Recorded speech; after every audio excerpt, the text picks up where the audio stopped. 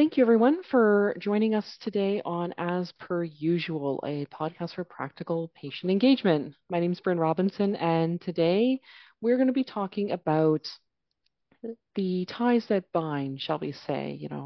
It's not enough to recruit patient partners to the study, you have to build a relationship with them. Now, part of this work requires an awareness and appreciation of the merits of patient engagement, but participants in our study still felt that there were character and relationship traits that are more conducive to successful engagements. The question is, can you teach that? Can you teach character?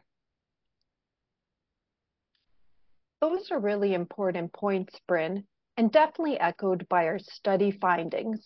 Specifically, our workshop participants stated that while there is growing awareness and understanding that relationships and engagement activities are at the heart of patient engagement and research, many research teams still do not give ample consideration to both. In case you're wondering, by relational aspects, we mean things like emotional intelligence, interpersonal and soft skills, and how you show mutual respect. Basically, relational aspects of engagement refer to all the interpersonal people skills and actions that nurture positive working relationships. And in terms of the activity-related side of engagement, we're talking about the more traditional research process side. So things like patient partners and academic researchers working together to establish clear and mutual understandings of everyone's roles, responsibilities, and the activities through which patient partners will engage in research. And also establishing accountability mechanisms for how decisions are made within the study. Other important activity-related considerations also include identifying the impacts that everyone would like to have on and through the research to ensure that everyone is working towards mutual research goals. So, how can we do better? Well, according to our study, in a preferred future state of patient engagement and research, it is standard practice for research teams to carefully consider and address both the relational and activity-related aspects of the engagement process. And an important step towards this is universal awareness and understanding of what these aspects are. Other identified supporting factors include engaging patient partners early, such as during the priority setting and idea generation stages of research, and throughout the entire research cycle, so that patient partners have an opportunity to meaningfully impact the research in its entirety. Another supporting factor is creating designated engagement support person roles, commonly referred to as patient engagement liaisons. These individuals are the point persons for patient partners, responsible for ensuring the integrity of the engagement process, including that patient partners are supported in engaging to their full potential and interests. So clearly there's a lot to consider when engaging patients and caregivers in research, beyond just the activities you will use to engage them in the research process. So we have on with us two guests today to share their experiences building a patient-oriented research program whose foundation is built upon meaningful relationships with patient partners, and that also includes a patient partner in a knowledge broker and patient liaison role. Before I turn it over to you, Lori Prue and Dr. Corinne Tupin-April, to introduce yourselves to our listeners, we'd really like to take a moment to congratulate you both on the Choices Lab's recent Inclusive Research Award from the Institute of Musculoskeletal Health and Arthritis, both for patient engagement and team science. That's awesome and quite the feat. Good job, both of you. My name is Lori Prue. I've been working as a patient partner actually for quite some time, probably before it was, we even knew about the strategy for patient-oriented research. I first became involved through my involvement with the Canadian Arthritis Network, which is actually where Corinne and I both met, where she was a trainee and I was a patient partner, and I was new to this world. Really, it was my first kind of step into working with the arthritis community and the world of patient partners. I happened to kind of connect through different people who are already quite active in that space. And you sort of ended up at a conference, and I was just actually quite surprised about how I could be involved, because really, I mean, I have a business degree as my background. I worked in human resources for over 15 years. And so I really didn't know anything about it. And so really, I didn't even think about bringing my lived experience with arthritis. So I was diagnosed with juvenile idiopathic arthritis when I was 14.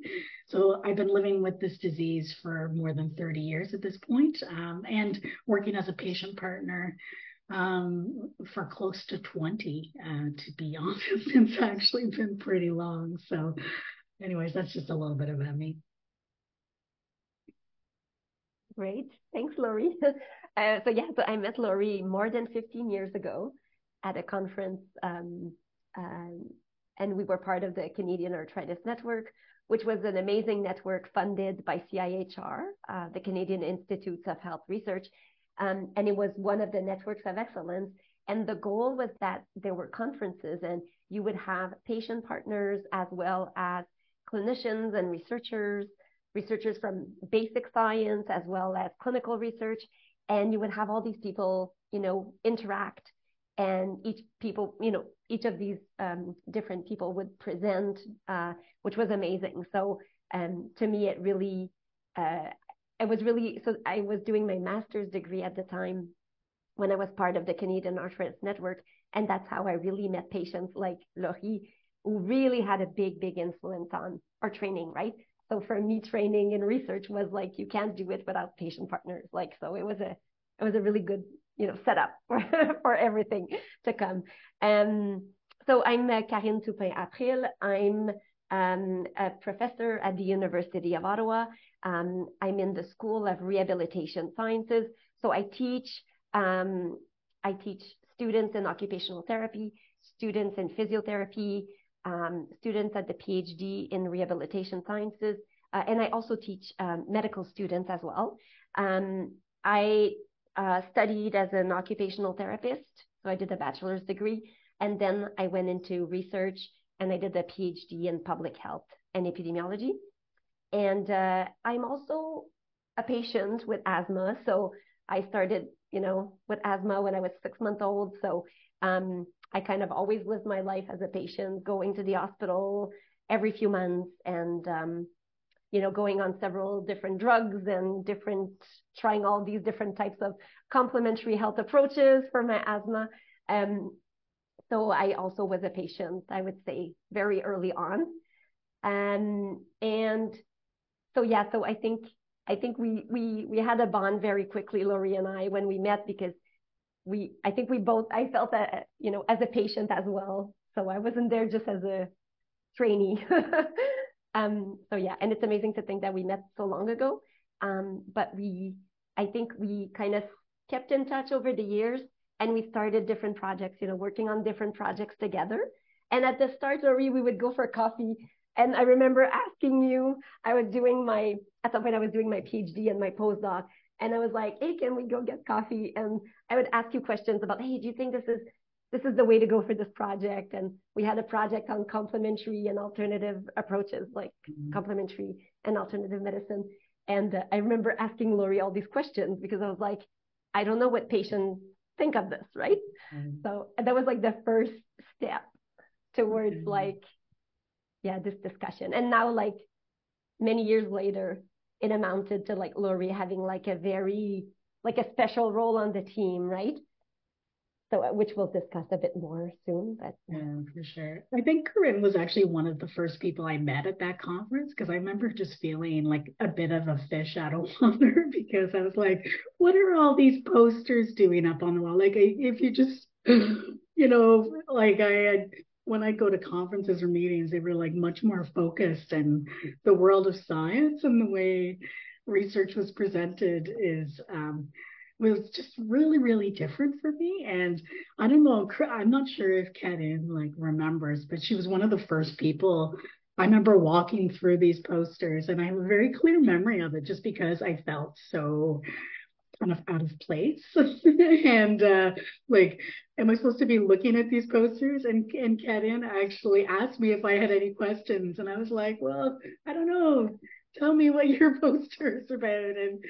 And I think that's, where it sort of all begun. And we sort of stayed in touch. And over the years too, like, I mean, I'm quite involved too with a patient organization. And it's important that with this Canadian Arthritis Network, they had a whole sort of patient uh, perspective that embedded every aspect of how the network operated. And specifically, they had what they called a Consumer Advisory Council.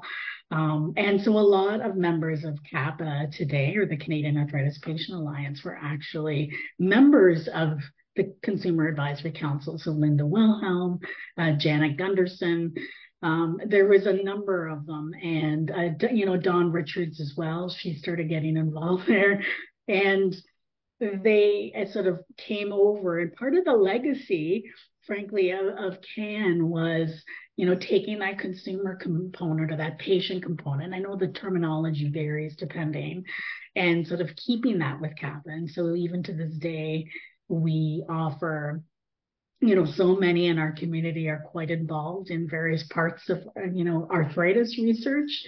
And the impact of the disease is, we often just see it as sort of affecting the joints, but it's much bigger than that, or affecting cardiovascular health and all sorts of things.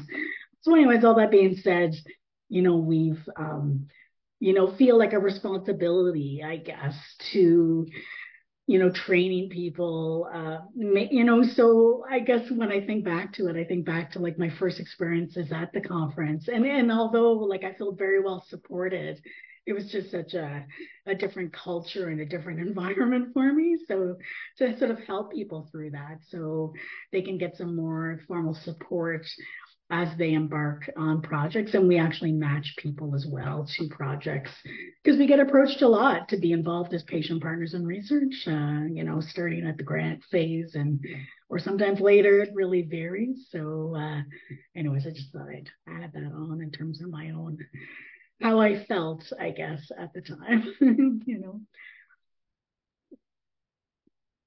And you raise a really important point, and it really does tie into the relational aspect. I know that I, for myself, sometimes as a researcher, I get so hyper focused on the kind of output that I'm working on that it's really easy to kind of forget about the relational components and really the favorite things that make the research process so great. And that's something for me personally as well that engagement has really brought into my life and that I really appreciate. It's that relational aspect of things. And I can see that you and Corinne have a very deep bond. It's so nice to see too that it spans so many years. And our original third co-host, Roger Stoddard, who's no longer with us, but I had that with him as well. And it was great because it starts off as a research relationship, but then really it transcends into so much more.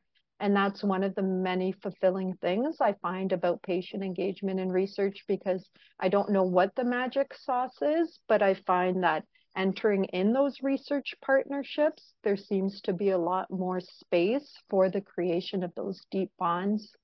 Mm-hmm.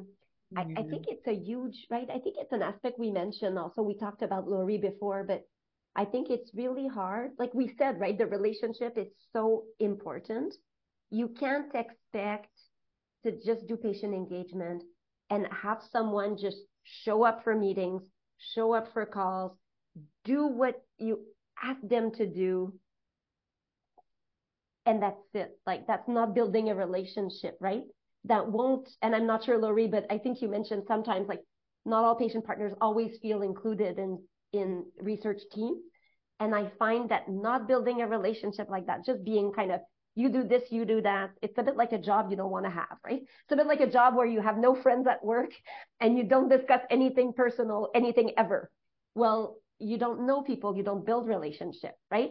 And why would you even stay in a team like that? Like, like what's right, the because I point? know this is just sort of on top of your life, right? As a Yeah. patient partner, I mean, I've kind of evolved it. Oh, but this has taken like, as you can, as I've said, like over a decade plus of finding a role, and not everyone will even get there, right? Like I think the role I play with the team is, I think, helping with that relational aspect. Because I guess, when I reflect back on all the experiences I've had as a patient partner, I think of like the way I'd like to be treated, and I try to always consider that. I want all the right supports. I don't want to be fighting with people over, scheduling something, like, so it's just sort of like whatever time the team wants, like I'll do it, so long as I can find something, recognizing that it's not like the number one priority in their life, because a lot of the broader team, right, are like in school and working, and and they also live with a really serious chronic illness, right, that's affecting their ability to participate in all those things. I know, because I went through a lot of those struggles firsthand myself, right, so I'm trying to kind of place myself back 20 years, to the way life was for me at that point, and trying to imagine, I guess, the different barriers that people may have, and to want them to feel like part of that team, and that they're included, and that it's different, right? So that they want to stay, because I think, it's sort of like, maybe it's because of my HR background too, and it's like, not that I'm a big fan of the human resources word, but it's just part of like feeling included, and being part of a team. And you don't really want to participate, as Corinne said, if you're not. Like, there's a lot of different opportunities out there now, especially. So it's like retaining people in a way is important. And like, why would you want to be involved in something if you're not getting something out of it? We talk about mutual benefits, and it's like, it absolutely needs to be there. Like, Right. why would I do anything in life without some sort of, like, you could be altruistic and all that, but to keep up, especially myself, I just thinking over the last 15 years, to keep it up over that period of time, like, it absolutely needs to be benefits. And there's nothing wrong with stating that and knowing that and realizing that, I think that's life, right? Mm-hmm. And benefits are different benefits, right? It could be that you're compensated for your work. It could be that you're acknowledged on the work, right? On the papers, that you recognize, your work is recognized, and that you also build relationships that are like meaningful too, right? Like all of these are benefits. Right. Yeah, or that you see your ideas sort of carry forward in some way, right? That you see that your input meant something and is valued in some way, right? That you are respected and feel part of the team, and I suppose that's why the sort of team science approach too, because we've been working with, we have our own meetings with the broader group of patient partners, but we also bring them into the larger meetings, right? And then like debrief on that afterwards. And so we're always trying to find ways to sort of better incorporate their perspectives. So they're sort of front and center.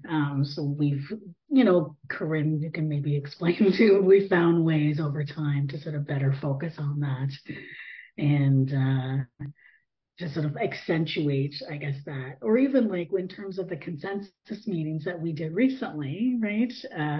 It was like, looking at like, this is what patient partners said, and this is like what research or healthcare professionals said, and this is what researchers said, right? So you're analyzing, and you're like trying to think it through in different parts. And those are just a couple examples, but you're just trying to be more thoughtful and more actively include all those different perspectives. So I wonder with the with in terms of and maybe this is I guess, leaning back on the team science, a word that you've received, and also your HR background and just your experience. You clearly, the two of you are friends, and it's great to see when, like, when those projects evolve into that, because that's And I guess my question was, when I was listening to you talk, Lori, was, are there, like, when you're building a team of patient partners and researchers together, um, are there important relational aspects to consider? Is it like any other team if you were approaching this from a pure HR, I guess, sort of lens? There's often, and I know you just said you don't subscribe in to those, sort of personality, those kinds of things. But yeah, I'm wondering if there is anything over your time working together. Is there something, Lori or Karin, is there's, you know, things that seem to stand out that lead to more of a success?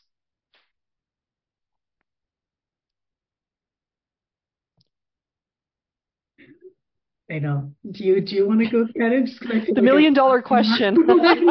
We both don't want to unmute our microphone. I'll wait for you to do it. I know you can get this part out, eh? I mean, Um, I can say that. So I don't know. I'll say a few things, but I don't know HR so much. But I don't know. I'm thinking that it's very. So I think people who have empathy and are able to put themselves in the shoes of others, right? And people who are trying to understand and ask questions and listen to patient partners and to all the members of their team, really. I think that's kind of something you must have, because if you don't have empathy and you're not able to ask questions and right and be able to receive these answers, right? Like if, for example, I ask the team, like, hey guys, are we doing this well or not? And if I'm not ready to acknowledge that maybe there's some things to improve in our patient engagement or in our training we give or in the way we conduct things, right? If I'm not ready to get that feedback and to then so that we can work together on it, then it's never going to work. Like if someone is, so I find these are kind of the things that I would see as really important. And I think Lori and I would get along well too, right? We're like maybe similar personalities too, right? Like I wouldn't, right? So we're very much like our personalities match as well, right? So I think you need to find people that you can work with well. Like if there was someone that was a bit too like they're just one, they want to do this and this is their own thing and they're not really open-minded. It would be very difficult for me to work with a patient partner like that. Like, I don't know, Laurie, what you think. You probably have a better answer. no, and I think just perhaps working in HR and having to work with people a lot has made it perhaps more accessible for me to step into a role like this, realizing that there's like so many different truths, right? And there's so many different perspectives that are one perspective isn't right and one perspective isn't wrong, that we can reconcile all these different things together. I've worked in, managing employee conflicts over time. I've, worked with, union management relations over time. So maybe all of that. I've also, kind of taken a concept that we talk about a little more in terms of recognizing what power you have, right? Because that occurs in typical, human resources sort of employee-employer relationships as well, right? It's very, very central and very it's ever present, much like it is here, and I guess just added to that, because I've kind of been through a lot of these same challenges myself, right? Understanding the powerlessness, it's just even more accentuated, frankly, in the world of patient engagement, because the loss of choice, the loss of voice that happens in healthcare encounters that you really got to be cognizant of regularly. And maybe it's because I've walked through it. I mean, Corinne as well as, she mentions her experience with asthma, but I do think that has probably made a difference, right? Has probably made her more empathetic. I know you don't like it when I have to say really nice things about you in public, but I think that helps, right? Because it helps in it's taking a very bad set of experiences and just sort of being mindful of that and knowing that it can affect how you interact with patient partners. And I think that it is possible because I notice, one of the things we can comment on is around, is it something that a skill you can own, or is it something that you just have? I mean, it's a bit of both, right? I think you cannot have it and be amazing. And it's funny because from what I understand, I mean, I haven't grown up in the health research world. I mean, I've seen enough just through my different interactions, but it's not necessarily something that's, it's funny. I think as healthcare professionals, it's taught, right?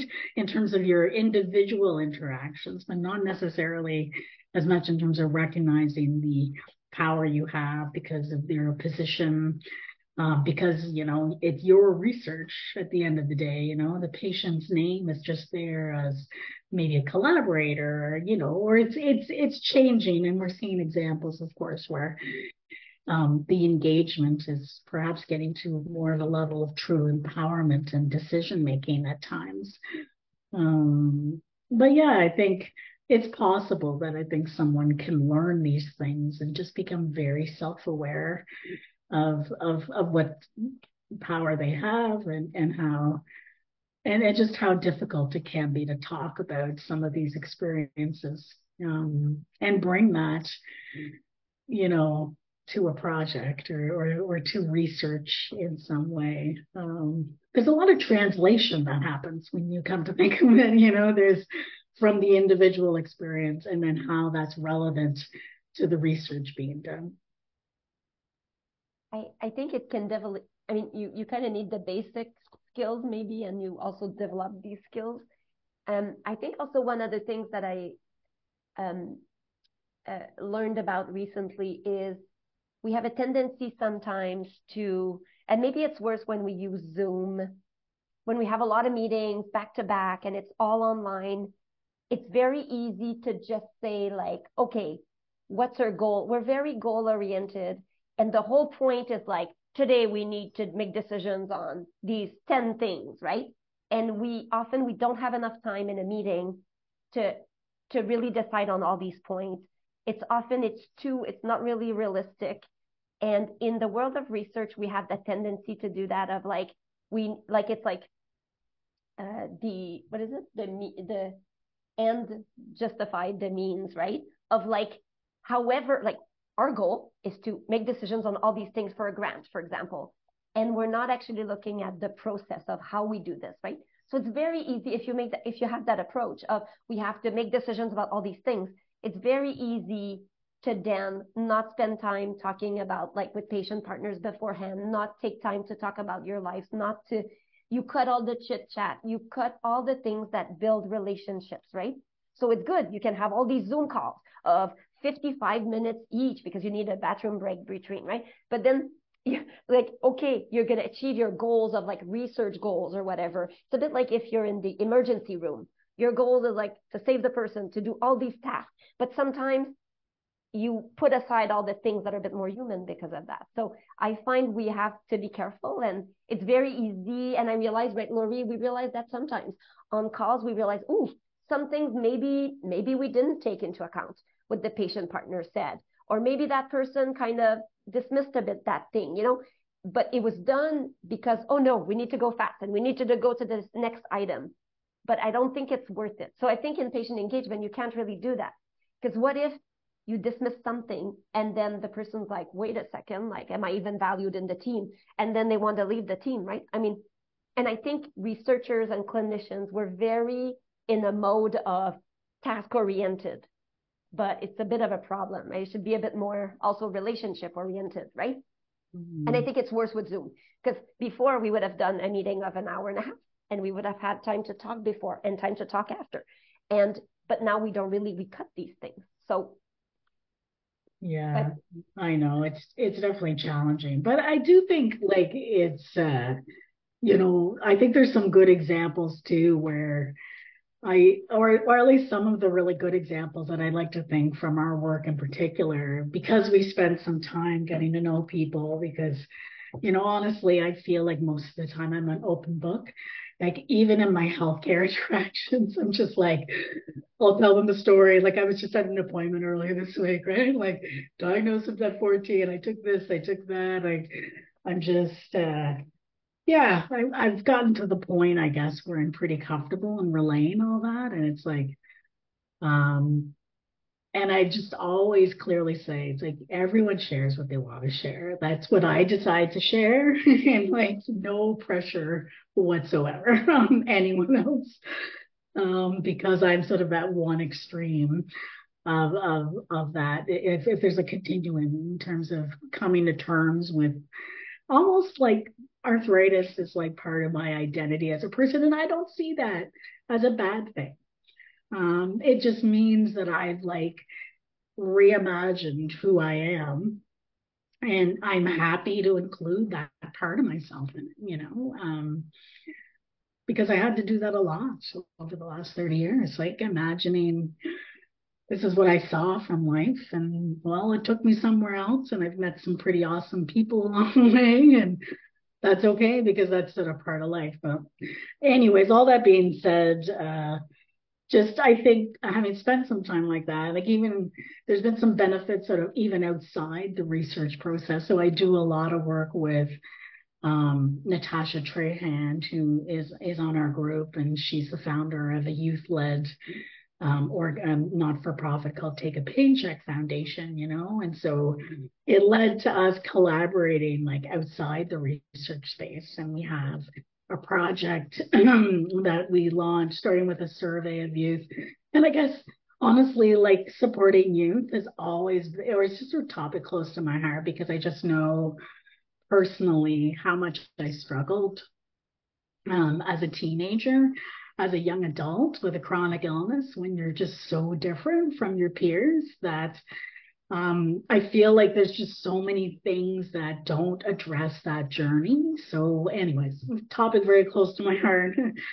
And so, yeah, we've done a project called Make Room for Youth, like room as in rheumatology, like, sort of un double entendre, right? As they say, a double entendre.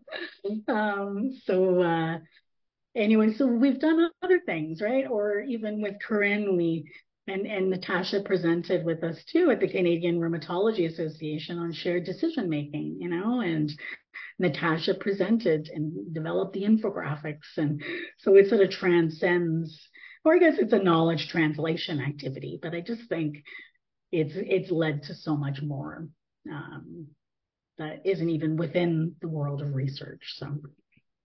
So I'd like to jump in just to comment on one thing that you guys brought up that I found really in my own research experience, and then to also kind of ask you about another topic in a bit more depth. But I've also found that myself that, I'm also very research process oriented, and I can tell totally when I get in that mindset as well. Because, like you so described, Corinne, I have like my tasks, I know when I need to get through them. And it's like I'm hyper vigilant because I feel as though every minute of my life is basically spoken for. So these points need to be checked. And I think within that, though, something that I've noticed is that the process and the outcomes that occur when I'm in that mindset, I would say are definitely of a lot lower quality than what they would be if perhaps I was a little more flexible with my timeline and also created more space for others. Because I think another one of the beauties of patient engagement in research is that space for synergy. So is the project all about you and your own ideas and your own timelines, or are you truly meaningfully engaging with others? And how do you engage with others? It's through conversations, it's through creating the space to co-create together. And that can only happen if your timelines are flexible, because how can you ask someone to express themselves and then just say, no, just kidding, like 5 minutes, because we've got these 4 other points. So I am interested in what you have to say but only if it's like contained within this like short amount of time. So I think that's something else where if people build in and just that flexibility, and yeah, sometimes it may feel scary because you may think that you're falling off your timeline, but then just trusting and seeing what results. And I truly believe that anyone who creates that space, they will see the benefits and really try to be more flexible with their time. And something else that I've been pondering a lot myself, and we've been hearing from our other guests about as well, is the whole idea about power dynamics. And really, I agree, it's that importance of researchers and patient partners, everybody realizing what their power is in a situation and what kinds of teams they're trying to be a part of and to create. And I know something else that I was personally really excited to hear about was your knowledge broker and patient liaison role, Lori. And if you could maybe share kind of more about that and maybe bigger picture as well as what you see about the patient partner liaison role and how that could really help people disrupt the power dynamics that exist in research teams. Because that's something I've been trying to push people towards or gently nudge is especially when you're writing grants to budget for that because it's an integral part of the engagement process, in my opinion. Yeah, I mean, for sure. I think the role sort of evolved, like Corinne and I's relationship, right? It's just sort of evolved over time. Um, and I forget, I guess it was like 2018 or sometime around there that we were, Corinne had asked me if I'd help her more in terms of facilitating the engagement, supporting the patient partners, I guess, because I have done, worked as a patient partner for such a long time, including on her projects. Um, but I also like an important part I find of the role. So I do things like, coordinate the meeting times. At least developed like an initial draft of like what a terms of reference might look like, facilitate some of the conversations at the meeting. I do create agendas, so there is always some, time, but I try to like involve the whole group in creating the agenda, for example. Um, identifying some of the different strategies we could use to share the research with patients and public. So, developing the website, in English and in French, by the way, developing plain language summaries, identifying opportunities like that, developing the abstracts with them, co-presenting, because I think it's important. I was going to say, like, I could have power too, right, in this process, and I don't want to be a gatekeeper. I guess too, reflecting on my experience as a young adult, even in a healthcare setting, I always felt taken less seriously. Um, yeah, like as a teenager, as it was like everything was deferred to my parents, right? Like a lot of the time, even at that age, I was always pretty stubborn and like persevere. But anyways, I just want to recognize that. I don't want to be another gatekeeper to something else, right? I want to defer to them and what's important, but I want to support them at the same time, right? So it might be little things like, doing a private message chat or maybe texting them during meetings, just to see how they're doing in like a non-obvious, like I'm not trying to, but I also want to like help the group, um, have a voice and support them in having a voice. So that's, excuse me, just sort of how it's sort of evolved over time. And we've just kind of like tried to figure things out. We've had some plans to do things, which I think we've managed to kind of accomplish a lot of what we had in our original plan over the last, I guess, 5 years. My goodness, time flies. But and COVID too has sort of changed that. But I think but Laurie, I think it like the thing is, I think having you as a knowledge broker, there's a few things that we wouldn't have realized that we're not doing optimally if you hadn't been a knowledge broker, right? Like there's a few things like, so I know that the power dynamic is probably a bit more between patient partners in general and me and the rest of the team as well. And Lori and I have worked for a long time. And so I felt like, Lori, if there's something wrong, if there's something we should change, Lori's going to tell me.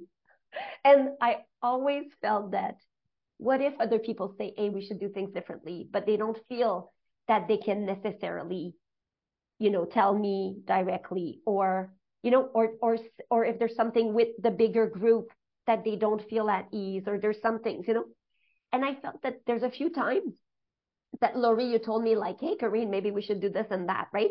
So that feedback was really important. And I think it came from you being a knowledge broker too, right? It came from you being like the liaison, like they would feel maybe that they can share more with you, and then we would discuss it together. So I guess it's just to make sure that, I know there's a power dynamic. I know sometimes as researchers, we're often like very task oriented, as you mentioned. And so I think that sometimes I need, like, Lori is an open door for all the patient partners, right? To tell you, hey, Lori, this is what I'm thinking. But maybe I don't feel comfortable to share it with the other team members on a big team meeting. And maybe I don't feel comfortable to say it to Karine, but maybe they'll, so I felt it was something that was needed. And it's not because I don't listen to people, but I know there's always that power dynamic, always. Like it's there. Yeah, I think it's more, or like just to add, it's like when I talk with other people with arthritis, I don't know, there's something different about it, right? Like you don't have to explain yourself and like the way life is as much, right? It's like, yeah, I get it, like immunocompromised, COVID, wearing masks, navigating a world that doesn't want to accommodate you. Like I've experienced all of these things, and I feel pretty privileged because I'm like university educated, and like I just want to, like I come from a family that supported me through chronic illness. That doesn't happen to everybody either, right? And realizing the differences. But we see that with peer support, being and I don't know if peer support actually gets the value, or the healthcare system, I think, realizes the value that can play. Because even myself, like I never really met another person with arthritis until I started getting involved with Kappa, right? And I've heard that even from people recently, like the internet hasn't solved that problem, right? Like as much as we think that people are more connected than they are real, Well, I wonder if it's because, to your point, like healthcare isn't relationship focused. So they don't see the value of peer support or the patient experience because it's focused on transactions and administration and not and not like these things. Because again, it comes back to time, at least from my own point of view. I mean, I don't know if that's what your experience is, but you're so right. They don't value the peer support and what one can get from that. Yeah. I just really like that point. I had to like, yeah. Yeah, no, I think and I think that's where a lot of patient organizations like Kappa or Take a Pain Check, and, like Natasha's done such a wonderful job of like involving a much bigger group. Like she even involved Naomi, who's also on the team, in like a CBC documentary that she did, right?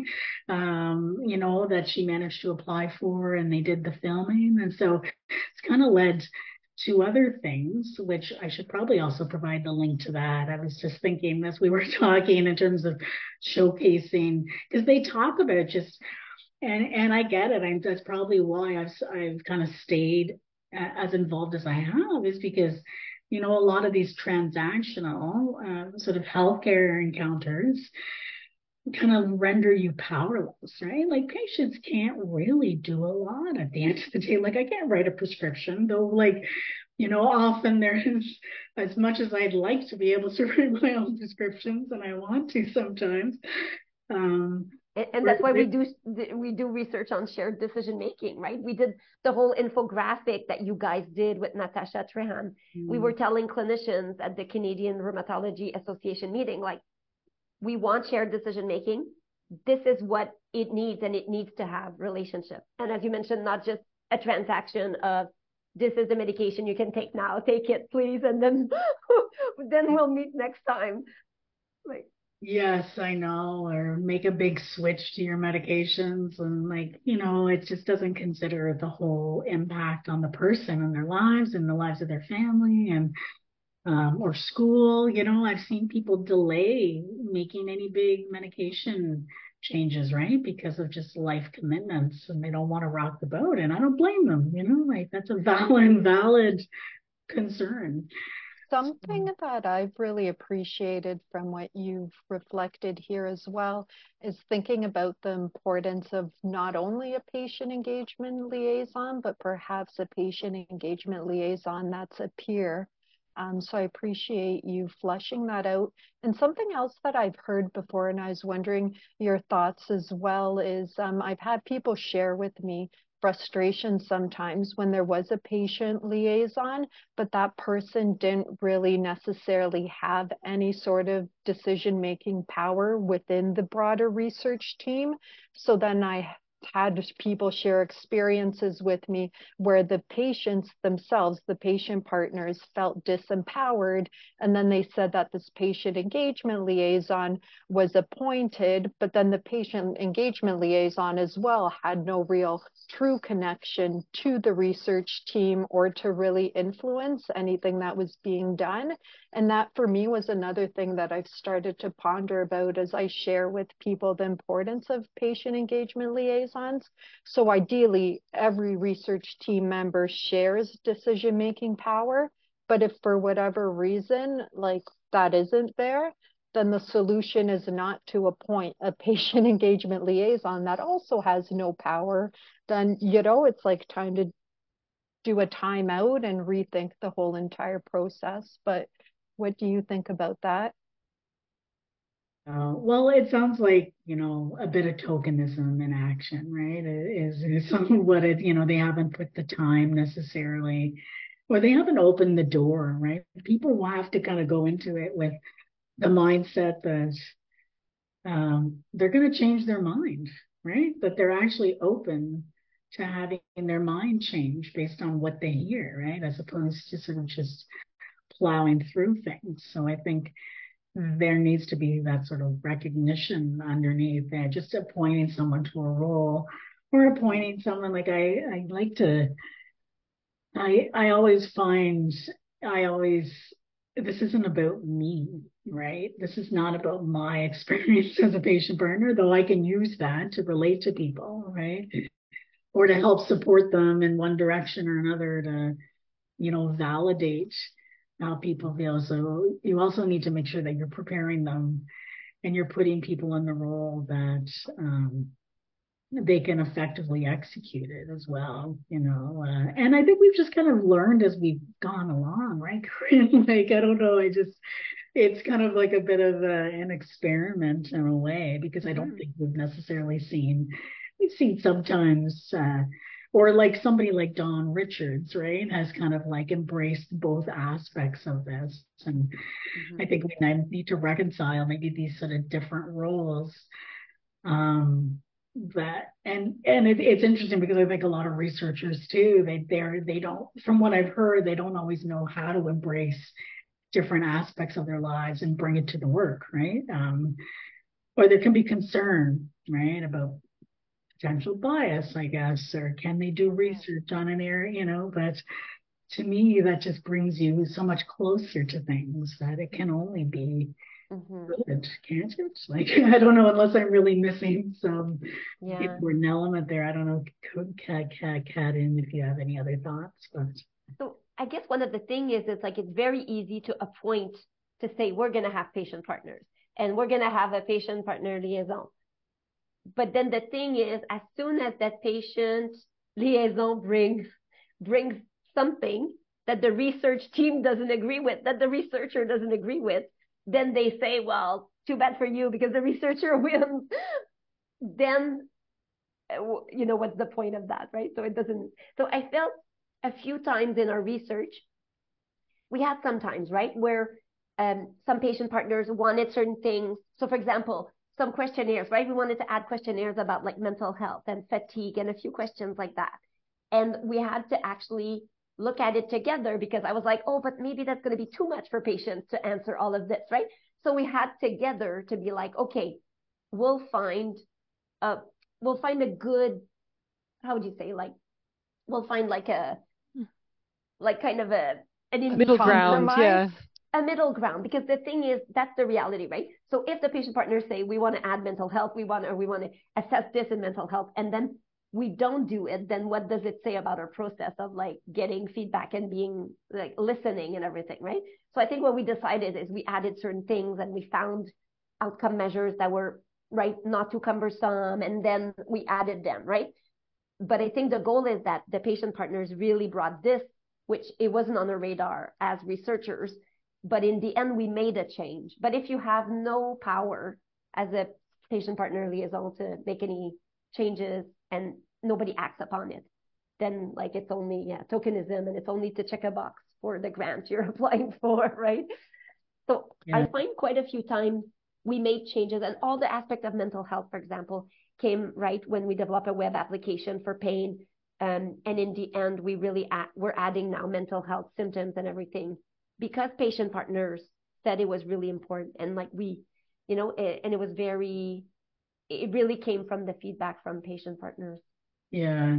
And just, I guess it's been a little while since we touched base, cut in, but when in the project I'm doing with Natasha now, the Make Room for Youth, mental health is the top issue, right? It's that needs the most support. That's affecting people's day-to-day lives. So it's consistent, at least with our survey of like upwards of 70 people with the various forms of juvenile arthritis, like up to the age of 30. So anyways, it is a big issue. And I think you just need to be like open to working through and committed to kind of working through the process, even if you don't agree, like, and kind of creating a sort of environment where we still all respect each other and can relate to each other, even if we don't, want that sort of addresses everyone's needs at the end of the day. So, and you mentioned that you were a peer, right, to the other patient partner, and I think that's one thing too. And you said that each other, like you're able to relate to each other because you have some of the similar or different experiences. But like me, not living with juvenile arthritis, like I don't know these things, right? I really need you guys to help me figure out like what we should have, right?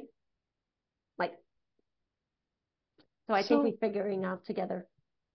And that's just it, eh? It's together. I mean, that's really the thing to keep in mind for folks getting into this is that moving forward, it has to be alongside each other. It's a partnership, and it takes time. And I think you've both alluded to that over the course of our conversation, and also the empathy that's required in understanding where your power is and how you can negotiate and be able to use it or not use it, really, or share that power as well. Things that I certainly I was hearing, in terms of the relational factors for engagement. Before we start to wrap up, though, I do want to finish with one question, and that is, what little actions can we take if we were to say to someone tomorrow, here's one thing, practically you can do to improve from a relational process perspective for patient engagement. What would you suggest to them? Besides wandering conferences and getting coffee, which I think are awesome. And I just love that it was so organic for both of you to meet and nurture that relationship. But I think what I would say, so some of the things I would say is, if you're thinking of engaging patient partners, so if you're a researcher and you're thinking of engaging patient partners, try to do it as soon as you think of a research idea, right? try to engage them early. I think you mentioned that, right? Engaging them early, even if it's not, you don't know what you're going to do as a research project exactly, to get people with lived experiences on board early so that you can think about it and start a discussion and a conversation over time about these ideas, right? Rather than like, okay, I have a grant, it's all written up. I need a letter of support. I mean, we've all done that, to be fair. I mean, it happens sometimes because sometimes you don't have a choice and you have to do things quickly, and then you're like, oh no, but I think even if that happens, that you bring people on board, like give them enough time, always be cognizant of it's going to take time for people to kind of, you need to have discussion, you need to have the time to discuss these things with the patient partner, and you need to also discuss like each other's needs, and like, so for example, terms of references, right? Like, so what kind of compensation, what kind of work, what kind of task, what kind of schedule, what, just to, and really ask like all these questions to patient partners, and not patient partners as a global thing, but like each one personally when you bring people on.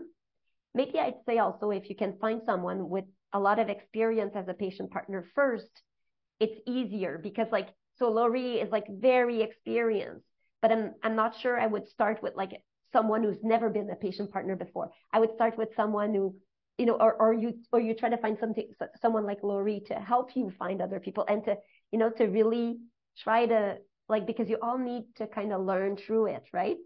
So that's one thing. And find some people that you connect with and that you find nice, and it's easy to work with. And one of the things I would say is there's also a Clinical Trials Ontario. They did a tool. So there's a patient decision aid and there's an investigator decision aid on their website. And so it tells you like, oh, if you're a patient, would you like to be a patient partner in a research team? And what do you need to consider to become a patient partner? And the same for an investigator. Oh, you wish to engage patient partners?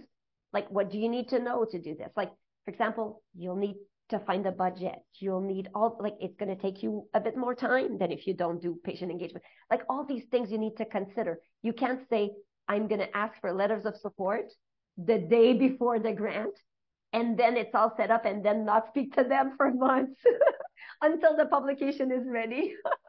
Right? Laurie's laughing. So yeah, so these would be my advice. I don't know, Laurie, if you have others. I know.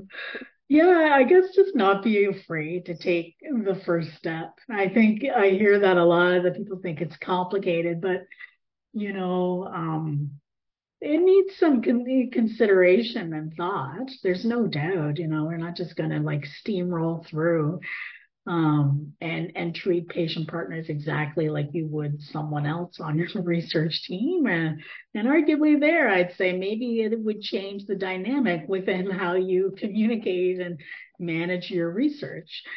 And a lot of those collaborations, like, is it really any different than how you collaborate with someone else, right? Like, aren't these the same skills, really, that you're just using in a different way?